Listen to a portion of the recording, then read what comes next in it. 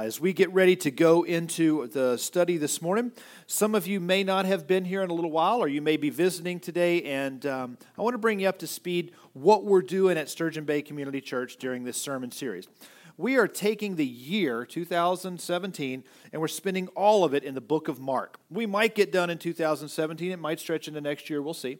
But what we're trying to do is read through and understand and find out everything that God can teach us that we can get a hold of in our messages about himself through the book of Mark. Now, Mark has a theme. The theme of Mark is simply this: Jesus is the Messiah, the Son of God. That's what Mark wants you to walk away with each and every time you've read in his gospel. John Mark, you see, was very young. He was a young teen guy when he encountered Jesus, living there in Jerusalem. He didn't have a dad in his life. His mom was a wealthy lady. They owned a larger home there in Jerusalem, and he got to see some of the ministry of Jesus, hear the vibe of what was going on there. But the Last Supper with the apostles, that was held in John Mark's house. So John Mark got to be in the house when Jesus said, "This is my body given for you. This is my blood that's shed for you." John Mark got to be there when the apostles were hiding after the crucifixion. And he got to be there when Jesus appeared, resurrected. That was in John Mark's house. And John Mark got to be there when Timothy came or Thomas came and put his hands his fingers in the holes in Jesus' hand and the hole in his side. And John Mark followed Peter as one of Peter's apostles, disciples there later in life, and then eventually John Mark would become the bishop of the church in Antioch. He would lead the entire African church. That would be what John Mark was doing. Known for his scholarship and his writing, John Mark was the first to sit down and write what we call a gospel today about Jesus. Hearing from Peter for so many years, having seen the end there in the beginning of the church itself, John Mark took the time to put down on paper the story, the gospel of Jesus, so we could understand, his students and people for however many years it would be until the Lord came back in his second coming, that Jesus is the Messiah, the Son of God. How grateful are we all that John Mark did that. Other apostles would follow suit.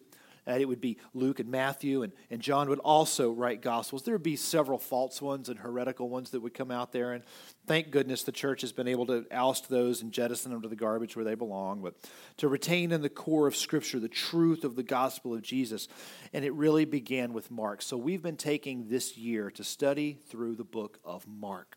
We're going to pick back up today in the 8th chapter. So if you have your Bibles, you're going to want to go to Mark chapter 8. We're going to go verses 1 to 10 today, and we'll hop forward a little bit for some fill-in and some content. But let's have a word of prayer, and then we will dive straight into the book of Mark. Our Father God, we thank you for your love. We thank you for the safety and the security and the comfort that we're enjoying this morning. God, I thank you that we came to church in cars that run on roads that are safe, in a nation that where we have liberty. We came with full tummies, and we came into a place that's comfortable, that's clean, and well lit, and we can open Bibles that we can easily have. And God, that's not been the case for many Christians across history, and not even today for many. So God, thank you for that. Forgive us where we take it for granted.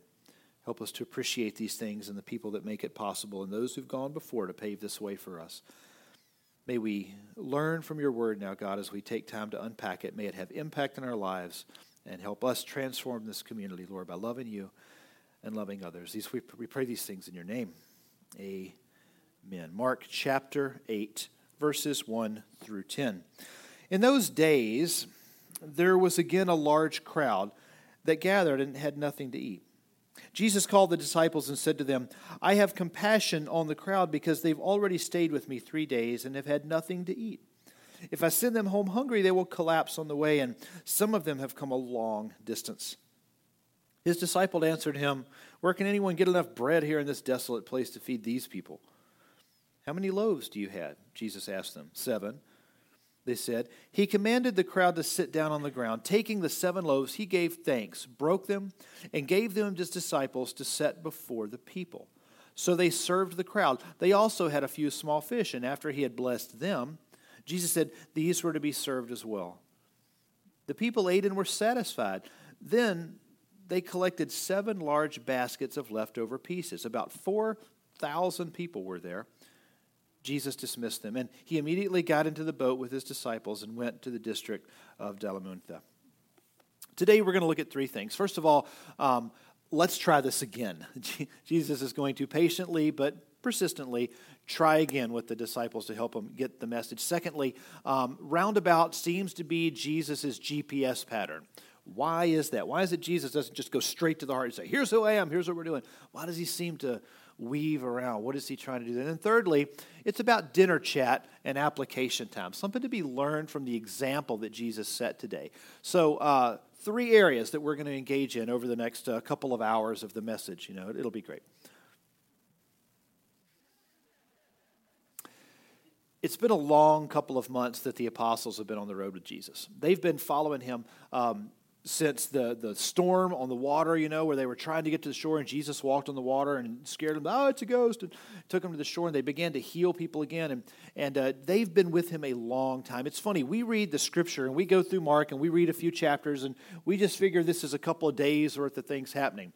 Jesus is doing ministry for 3.5 years, and there's about a year has taken place. When Jesus has started till we get to this point in ministry, it's been several months. These guys have been on the road. By the time we get here to this instance of another feeding of several thousand people, during that time, Jesus has walked on water. He's been doing healings all over the place in Galilee and Nazareth. Then, moving up into the northern areas now, he's beginning to do healings up there. These people are Gentiles. There's been countless teachings that have taken place along the way, not just the teachings to the crowd, but also the teachings to the apostles and the disciple group as they following him around. He would stop, and around the fire at night, he would teach them. When they would stay in people's houses, he would teach them. It's constantly learning from this rabbi. He's opened kind of a battlefront with the Pharisees and the Sadducees, in case that you missed it. He's definitely confronted them. He called them what? What was that word from the theater that he called them? Hypocrites. What a whole new idea has occurred, that you're not real, you're just acting like something. Your faith is fake. And so this battlefront is opened with the Pharisees. He's moved into Gentile country to start ministering to Samaritans and Gentiles. And now they're going way north into Tyre and Sidon, which are not just Gentile, but Hellenistic, and groups of people who have no relation to the Jews whatsoever. They have an antagonistic, usury relationship against the Jews. So as Jesus is trying to teach his message, over and over and over again, he would sit on the same teachings, the same thing, the same kinds of healings, hoping that eventually these apostles are going to get the point. Jesus is the Messiah, the Son of God. But it's been 3 days. I don't want you to miss this. Jesus has been walking with and teaching these people for 3 days straight. Think that would work in our society? It's funny, I get to 41 minutes any given Sunday morning, and you guys start shuffling and moving around and checking watches and your cell phone, I've seen this look before. 3 hours? No, 3 days. Jesus has been teaching these folks. It seems, though, a lot of times those of us who are, or people when they're poor, when they don't have the distraction of responsibilities or jobs or maintaining their wealth or maintaining their stuff, they have a whole lot more time to hear Jesus. It seems that when we're not wrapped up in our technology and business and work and all this stuff, it seems that we can hear Jesus talking a whole lot clearer. These distractions that we put around us that we feel give us security and safety and possibility, a lot of times what they're really doing is limiting the time that we have for our Lord. By the way, in our families, it limits the time we have for our kids and our spouses and our in-laws and our friends and our neighbors too. Let's be careful that our priorities look the way Jesus' priorities looked. As Jesus is talking to this crowd, though, he's going to do this miraculous thing for them. He's going to feed these thousands of people. And the apostles who are there should be going, oh, I know what's about to happen. The crowd is hungry. Watch what Jesus is going to do. Isn't that exactly what they did? Let's take a trip in time. Let's go back to Mark chapter 6. If you have your Bibles, let's hear some pages rolling. If we go back in Mark chapter 6, verse 35, 6:35, here's what happens. When it grew late, his disciples approached Jesus and said, this place is deserted and it's already late. Send them away, this crowd, so they can go into the surrounding countrysides and villages to buy themselves something to eat. You give them something to eat. Jesus responded. Judas says, should we go and buy 200 denarii worth of bread and give everybody something to eat? Jesus asked them, how many loaves do you have? Go and see. Then we know what happens next, right? He takes the loaves and the fishes and he feeds 5,000 men along with their women and the children. And 15,000 people are going to eat this day. Now, we learned from that text, by the way, if you weren't here several weeks back, that Jesus was really pushing a lesson home. And Mark was pushing a lesson home by making that comment about men rather than mentioning the women and children. It's kind of making you think about how many women and children were there. Hey, women and children are in the lesson too. Jesus is teaching them. Jesus is taking care of them too. Jesus cares about. Jesus is giving them the opportunity to learn. And it wasn't so much the matter of that women and children are there. It's the matter that Jesus is allowing women to learn from a rabbi. What? To the Jewish people, this was, what are you doing? They're women. They're possessions. They're there to make babies and be barefoot and pregnant in the kitchen. What is this? What's this teaching women and children thing? Jesus says, suffer the children, not to let them come to me. What are you talking about, Rabbi? They're kids. They don't matter. They're accessories. And so here's Jesus shattering all of their realities. And Mark is making sure you struggle just the way the Jews did. But he also wanted you to make sure you understand it's a Jewish crowd. Are we all on the same page here real quick? Yeah? Okay. It's an expressive church. We talk back and forth. You can raise your hand, ask questions. I can't see you. It's just, So during the course of their time with him, Jesus has done this. So let's fast forward. Here we are in chapter 8. Let's see if any of this sounds even remotely familiar. His disciples said, where can anyone get enough bread here in this desolate place to feed these people? And Jesus said, how many loaves do you have? And all the apostles went, oh, that's right. You're the Messiah, the Son of God. You go, JC. This will be great. Isn't that how they did it? No, what'd they do? Here's a problem. We Americans, we Western 21st century Americans miss something huge that's going on at this moment. And it's something that really frustratingly, it seems that Christendom has missed with regards to Jesus and his ministry. Let me see if I can unpack it for you. The feeding of the 5,000 men, along with their women and children, that 13 to 15,000 people, that crowd, that was a Jewish crowd. They were Jews. They were here to hear a Jewish rabbi teach a Jewish message about Jewish life and a Jewish Messiah. That's what they were learning from Jesus. He was unloading and unfolding the Jewish scriptures, and he was bringing it home to those people's hearts. And when they ate the food that he gave them, they were eating it, and they were seeing 12 baskets left over and 12 apostles that followed the Messiah. This message was making its way home to them. It was a Jewish moment. This moment is a Gentile moment. Not just a Gentile moment, but a Syro-Phoenician, city of Tyre and Sidon follower, kind of a Gentile moment. Historically, here's something that's important to you. The Syro-Phoenicians, just like the Philistines, would steal from the Jews. They were aggressive people. They were militaristic, they were advanced, and they were aggressive. And they would really brutalize the Jews and take from them, treating the Jews like nobodies that could be mistreated and abused. That's really what it came down to. So for Jesus to go north and to minister to them really is doing a lot. We're going to talk more about that in a few minutes, but at this particular moment in time, this group of people are Gentiles. The apostles, God bless them, didn't get the message the first time with the Jews. They most certainly didn't get it this time with the Gentiles. It's why a little bit later on in that same passage in chapter 8, it gets to verse 18, and Jesus says, do you have eyes to hear and ears to see? Remember me not? When I broke the 5 loaves for the 5,000, how many baskets were left? And did you collect? 12, they told him. When I broke the 7 loaves for the 4,000, how many baskets were left? And did you collect? 7, they said. And Jesus says, don't you understand yet? How many of you have raised teenagers?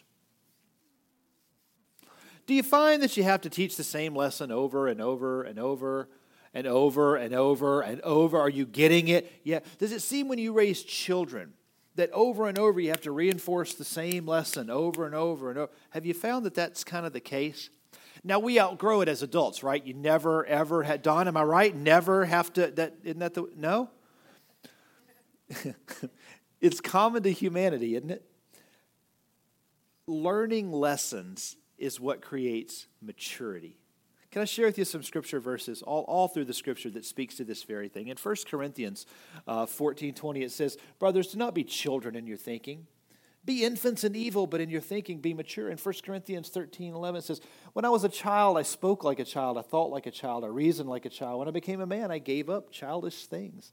Ephesians 4:14-15, "So that we may no longer be children, tossed to and fro by the waves and carried about by every wind of doctrine, by human cunning, by craftiness and deceitful schemes. Rather, speaking the truth in love, we are to grow up in every way into Him who is the head, into Christ." Hebrews 5:12-13, "For though by this time you ought to be teachers, you need someone to teach you again the basic principles of the oracles of God. You need milk, not solid food, for everyone who lives on milk is unskilled in the word of righteousness since he is a child." And listen, on and on and on we could go. The Bible continually speaks about growing up and becoming mature, feeding not just on milk but now on meat. Listen, if as a child, as a baby, you never came off the bottle and you lived your whole life on the bottle, how healthy are you going to be? You need proteins. You need grown-up food. Scripture says meat, vegetarians, by the way, just throwing that out there. And so is not opening a front here, I'm just goofing. But as time goes by, you need to eat foods for grown-ups and not eat food like a baby. And the same thing is true for Christians. And this is what's frustrating. Jesus continually sets the table for these disciples, for these apostles. And what do? They continually don't eat what they need, what's in front of them. They have eyes to hear and ears to see, but it's just not sinking in. What's the matter with you guys? But don't we do that? So how does Jesus solve this? How does Jesus teach them in this moment? Well, does Jesus do like some of our parents do? Does he just hover over them and they don't ever get to do it? Just sits right over top. "Oh, no, I'll pull you back in here. No, do it this way. Oh, I'll do it for you." No, Jesus backs up like a real parent. And what's a real parent do? Teaches, gives instructions, protects them, but allows them to learn. Allows these people to learn. Gives them chance after chance after chance for the lesson to get through. That term is long-suffering. Here's another word for it. This is great. It's called parenting. Right? Remember how easy the Bible told you parenting would be? Oh, it's a blast. It's no problem at all. Anybody can do it. If you're old enough, everybody should just do it. No worries at all. Don't need to be in prayer. It'll never cause you a heartache. It's simple, right? Right? All the parents who agree, go ahead. Give me a hands up. No, of course not. Parenting is work. Listen, discipling is work. For Jesus, what he does for these disciples, it's work. And they disappoint him. So does Jesus just throw his hands up and go, "Oh, you morons, I give up. Figure it out yourself. Go back to the law." Isn't that how he did it? No. Jesus, time after time after time, reinforces and teaches and loves and reinforces those lessons and gives them chance after chance after chance because, listen, here's the bottom line. When they get the message, when they learn what Scripture's trying to teach them, it becomes internalized. And now, when that teenager, when that child becomes a grown-up, what's going to come out is going to be what you've poured in. Hey, your kids are going to parent the way you do. Do you know that? Hey, temper-losing parent. How do you think your children are going to parent their kids? Hey, distant parent who doesn't have time for the kids. How do you think your kids are going to parent? Hey, where did you learn to parent? Jesus is trying to demonstrate a parenting lesson. Patient, persistent, consistent. Teaching them truth and giving them the opportunity to get to this golden nugget. When they own it, when it occurs to them, they're going to own it, and it's going to be theirs, and that's the way that they're going to behave. Raise up a child in the way that they should go, and yeah. Now, by the way, it's a proverb, not a promise, so don't get upset when your kids don't do it exactly the way you told them. See, Scripture lied to me. No. What we need to understand is we have a mandate to follow Jesus' example, to teach with patience and consistency and persistence. And that's what he's doing for the apostles. Hey, eventually, they all get it. Eventually, they get it. It changes their lives and it changes the world, or we wouldn't be here. But as a child, you do things like a child. As a grown-up, you do things like a grown-up. And all along the way are the opportunities for maturity. And that's exactly what Jesus provides them. The apostles seem a little slow to us, but at the end of the day, we're pretty slow too. Number two, The roundabout seems to be Jesus' GPS pattern. So why is it that Jesus does the kind of traveling and routes that he does? So I've told you before, the area where Jesus did his earthly ministry is about the size of the Door County Peninsula. It's about the same geographic area. So to go from Tyre to Galilee by way of Sidon is kind of like going from Sturgeon Bay to Algoma by way of Gibraltar. Okay? Why would you do that? Why are you going way up there to get down to here? We could almost see like, hey, Jesus, it's right there. You can see it. We're going to Bearcats for dinner. Okay, we'll be there in 3 hours. But what? No, it's right there. It's 40 minutes. Why are we going all the way up here? Jesus is walking. He's not riding in a car. No, they didn't have good cars back then. They weren't riding on donkeys all the time because they weren't wealthy. The Romans had the right-of-way on the road. The Jews had to move to the right or to the side every time a Roman would come through, or a centurion, or Syrophoenician. So it's not easy traveling. So why would Jesus do it? Well, first of all, it's about relationships. Because as Jesus walks with his disciples, he's talking to them the whole time. As he's moving along, he's talking to them. As they go from town to town, they're going to stay with people. They don't have Motel 6s. Nobody's leaving the light on for you. They're having to stay with people when they go from town to town.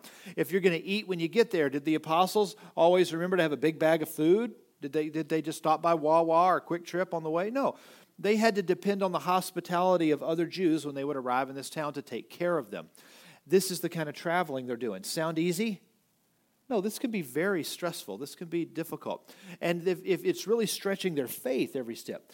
And now Jesus is going to go up into Syrophoenician Gentile territory with the apostles.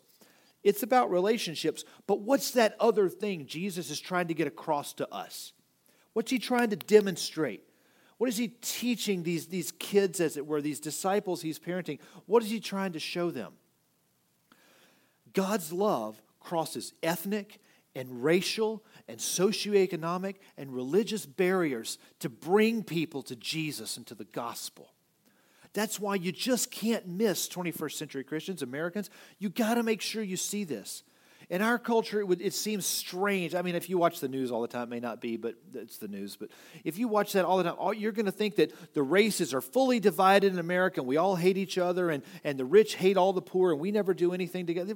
Please, live in the real world of America, and we find that we're a blended, melting, beautiful pot of all of the above.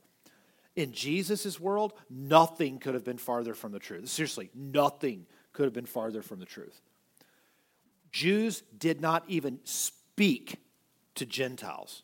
They just didn't. They had nothing to do with them, period. And Samaritans, it was even worse because you're half Jewish, and so the contempt was just intense by the Jews. So where does Jesus take his disciples on this day? Where are they going? He's taking them through Tyre and Sidon, right in the midst of all this territory of Gentiles. Gentiles who themselves are abusers of the Jews, who are taking advantage of the Jews, who are the sworn enemy of the Jews. Jesus is going to take the gospel and the grace to them. And you know what he's doing when he gets up there? He's healing the sick. He's giving sight to the blind. He's healing the lame. He's teaching the gospel of Jesus and the message that God brings love and forgiveness and peace. This is what Jesus is doing for the Gentiles. Don't you know his disciples, his Jewish disciples, are going out of their mind during this trip? Let's go back in time. Who makes up Jesus' disciples? Okay, one of them is a zealot, a Jewish Zionist zealot. The guy that carries a dagger looking for to stab and kill a Herodian or a Roman anytime he gets. You think this guy's like, oh, cool, Gentiles. It'd be like some of you saying, we're going to Afghanistan and we're going to be ministering there in Afghanistan. Some of you are going to be like, Muslims? Right? I know, see, you're squirming because I kind of plowed a little deep on you right there, right? But at this moment, Jesus is going to minister to people that the Jews hate and don't want anything to do with. Nothing to do with. He's going to the other side of the tracks. Right, Southerners? You with me? He's going to the other side of the tracks in that part of town we don't go. They don't come here, and we don't go there. They got their grocery stores and their marts, and we got ours over here. If you're on the wrong side of the tracks, is what are you doing here?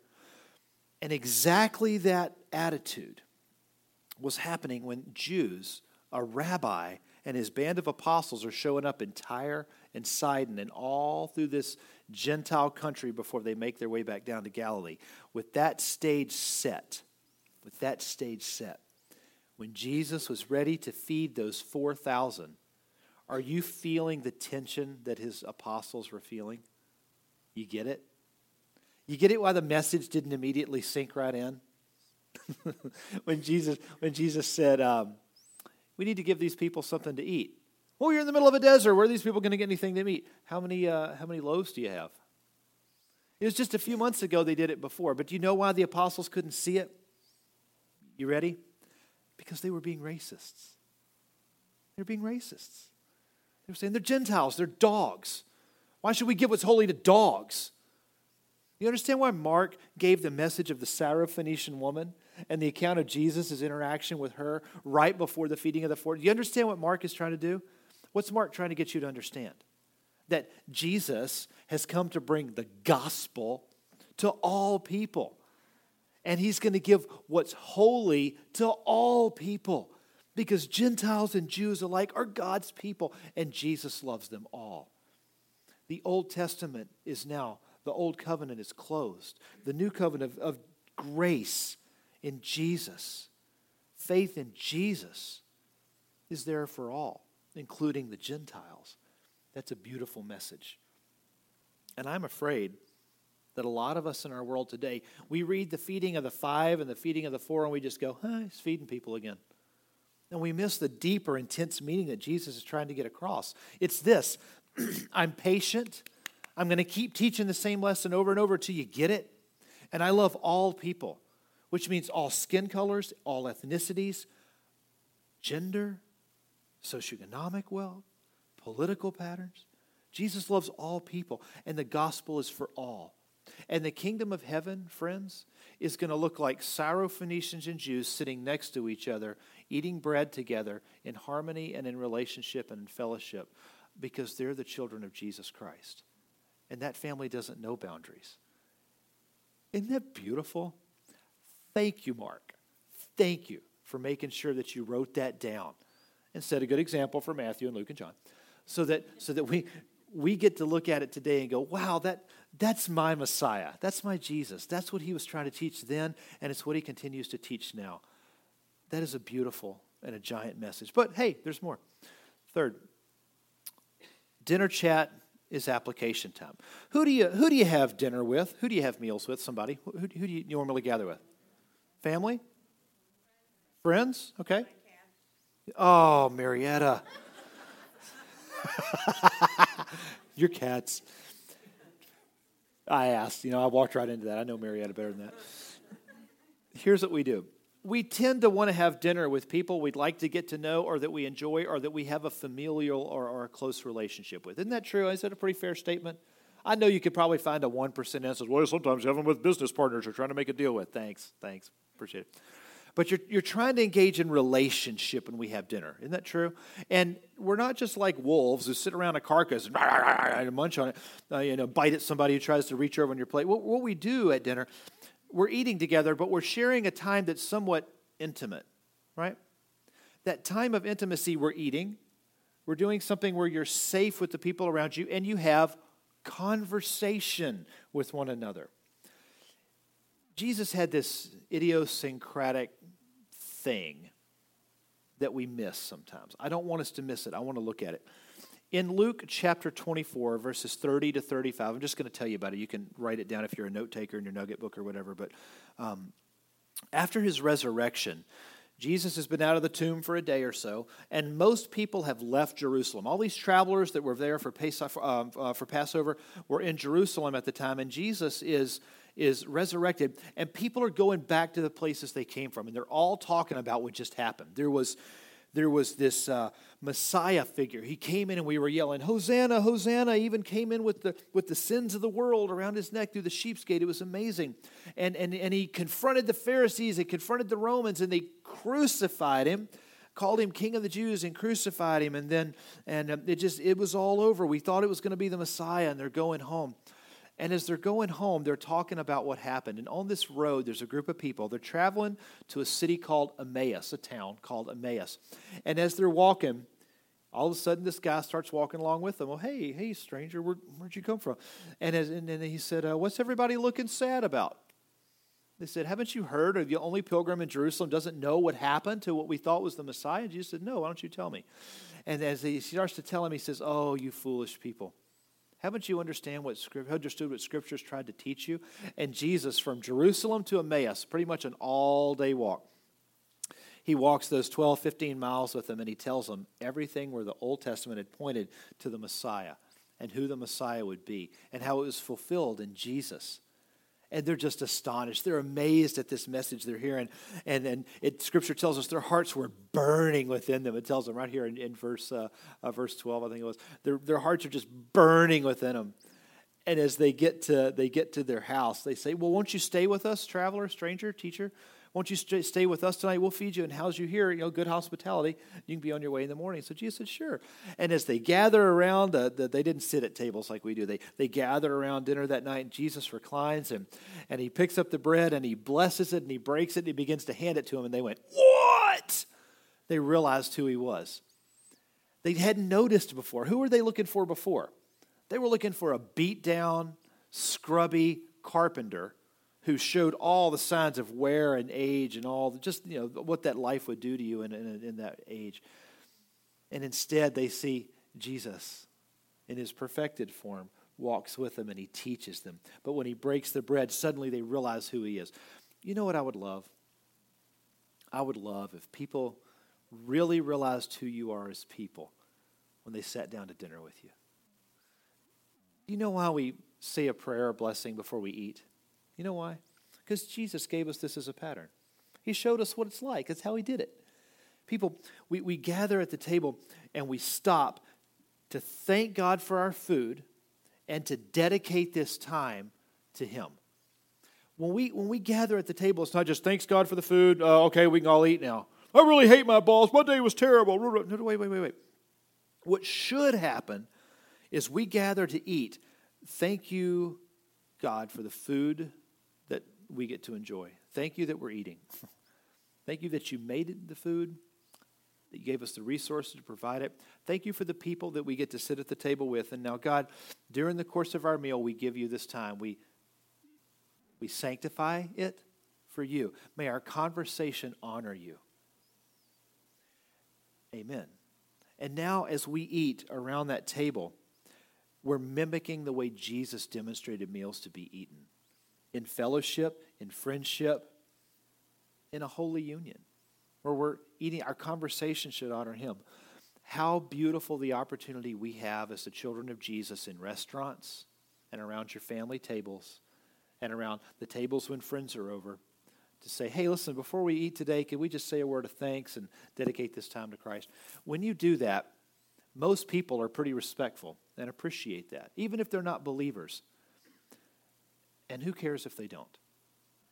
Because quite frankly, what we're doing is honoring Jesus' pattern. And if we do it his way, eventually the lesson starts to get through. As parents, we pray before we eat with our children because eventually the message starts to get through that we're supposed to be grateful, thankful people. And when you pray in those restaurants, what's the message that goes to the waitress who may have to wait for a second to refill your water glass or to put your tray on there? What's the message that gets across? What do you think they see when you're praying? Christians. Nobody else does that. Christians do that. And it's an overt statement of who we are as God's people. It's even neat sometimes if it's appropriate. Don't be pretentious and fake about it. But if you're getting ready to pray and the waitress comes by, yeah, listen, we're getting ready to pray. Is there anything we could pray for you about? You'll be astonished the way waitresses react sometimes. I do it at the Betsy Ross every once in a while, so I have a hard time getting the waitress to come back, but it's okay. I think it's fun, though, if we can be intentional about our prayer before our meals. Jesus did it, and it was the way people realized, oh my gosh, that's who you are. All of the Christians in the early church, this was common for them. They gathered together in meals. This was what Christians did as families. And that Christian family, they would break bread together. That's where the term comes from, breaking bread together. Finally, Christians, this thing we do, this communion, this Lord's Supper that we share as Christians, here's what's going on. We are gathering as the body and the blood, the children of Jesus, the brethren. He's the firstborn among many brethren, brothers and sisters. That's us, the family. When we gather together, what we're doing is we're taking that bread and we're taking that wine and we're remembering. We're part of Jesus' family. This is a family meal. That's why only Christians take it. Look, the elements themselves aren't magical. You're not eating Jesus, for heaven's sakes. It's not doing any magical thing to you. What it's doing is it's causing each one of us to remember who you are and who you belong to and what the price was for who you belong to. And it reminds you that the billions of Christians across the centuries that have followed Jesus as believers and have had that communion with him, you're part of that family. And it's important. And it's a sacred moment. And you should take it seriously. And remember what you're promising to be a part of. And just like you pray before you eat, because you want to make sure you're grateful and that your conversation is sanctified and honors God, when you take that communion, you know what you're doing? You're praying before you eat and praying that your lifestyle and your behavior and the things that fill your mind and come up in your behavior, that all of those things are worthy and sanctified before God because you're a member of this family that you participate and partake with. Isn't that a beautiful picture? Bread. It's about bread. That's what Jesus was trying to get across to the apostles. That's what he's trying to get across to the crowd at Dalmatia. They're trying to get across to the crowd at the feeding of the 5,000. The bread represents that which you need to eat in order to survive and to live and to be whole. And that's the application Jesus was making there at dinner time on two different hills. And it's the application I hope you make at dinner time with your family. I hope it's the application that you make and live out for the waitress, for the tables around you, for the families that you raise, for the friends that are in your home, and wherever the opportunity avails itself to demonstrate what it is to be grateful and sanctified as a Christian. As we get ready to close, I want to ask you to bow your heads. I want to ask you to close your eyes. And I want to request that you get in front of God for just a minute. Now, nothing crazy or magic here. I just want you to get before God. I just want you to focus in on him for just a second. And we're gonna go into a time of prayer. Each one of us in front of God. If you know Jesus as your personal Lord and Savior today, you can know that as soon as you call upon the name of the Lord, you are in conversation with him. If today you came to Sturgeon Bay Community Church and you don't know Jesus as your personal Lord and Savior, you haven't confessed with your mouth that he is God and believed in your heart that God raised him from the dead, if you haven't come to that point of saying, Jesus, I give you my heart and my soul, hey, maybe today is exactly the right day for you. Following this service, there'll be myself and some of the other elders and staff. We always gather right down front here. We would love to talk with you about that. So that's the prayer you may want to pray today. Jesus, come and take over. Be my Savior, my Lord. I believe you are who Mark says you are. You're the Messiah, the Son of God. But for the majority of us here today, you know Jesus as your Savior and your Lord. And it's time to do a little business with your God. So, Lord Jesus, as we gather today, we're drawn to a few things. Lord, first of all, over and over and over again, you're trying to teach us. Over and over and over again, we read your word. We hear the things that you've taught and the way that we're supposed to live this life. But God, it seems that like adolescents, like kids, we just keep trying to do it our own way and expect a different result. God, right now, would you reveal in the hearts of those of us who are here, God, are there lessons you're trying to teach us that we're just not hearing? God, at this moment, can you open our mind a bit? Give us ears to hear, eyes to see. What is it you're trying to show us in life right now?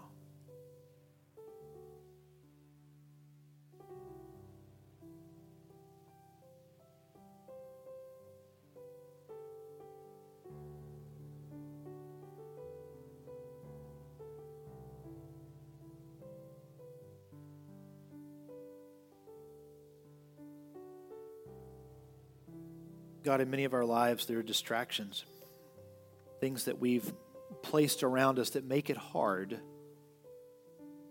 to spend time with you, that make it hard to have dinners with our families and friends, that make it hard to come to church on Sundays and fellowship with our Christian brothers and sisters, that make it hard to spend time in prayer, that make it hard to hear what you're teaching us. God, it seems the poor have no problem with that because they're not distracted. It seems like us fat and happy middle-class Americans are the ones that just don't have time for you, Lord. God, in this moment, in each one of our open hearts and minds right now, would you show us some areas where maybe we need to make more time for you in prayer, in meditation, in thought, in study, in reading? God, would you show us where maybe our priorities have become askew?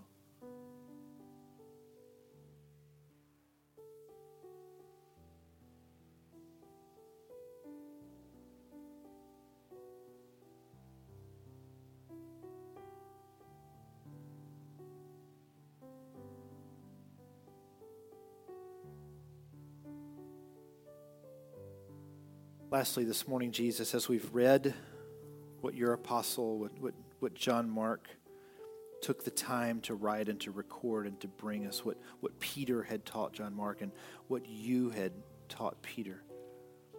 Lord, as we read about the way you broke bread, the way that you always blessed it, and the way that your dinner time conversation was always turned towards the kingdom. God, would you begin to just impress in each one of our hearts, stamp in us a passion for not letting those times go by.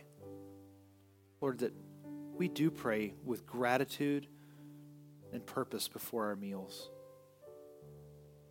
And that our dinner conversation honors you and is an opportunity to pass along and to teach and to revel and to edify in the things that have kingdom and eternal value.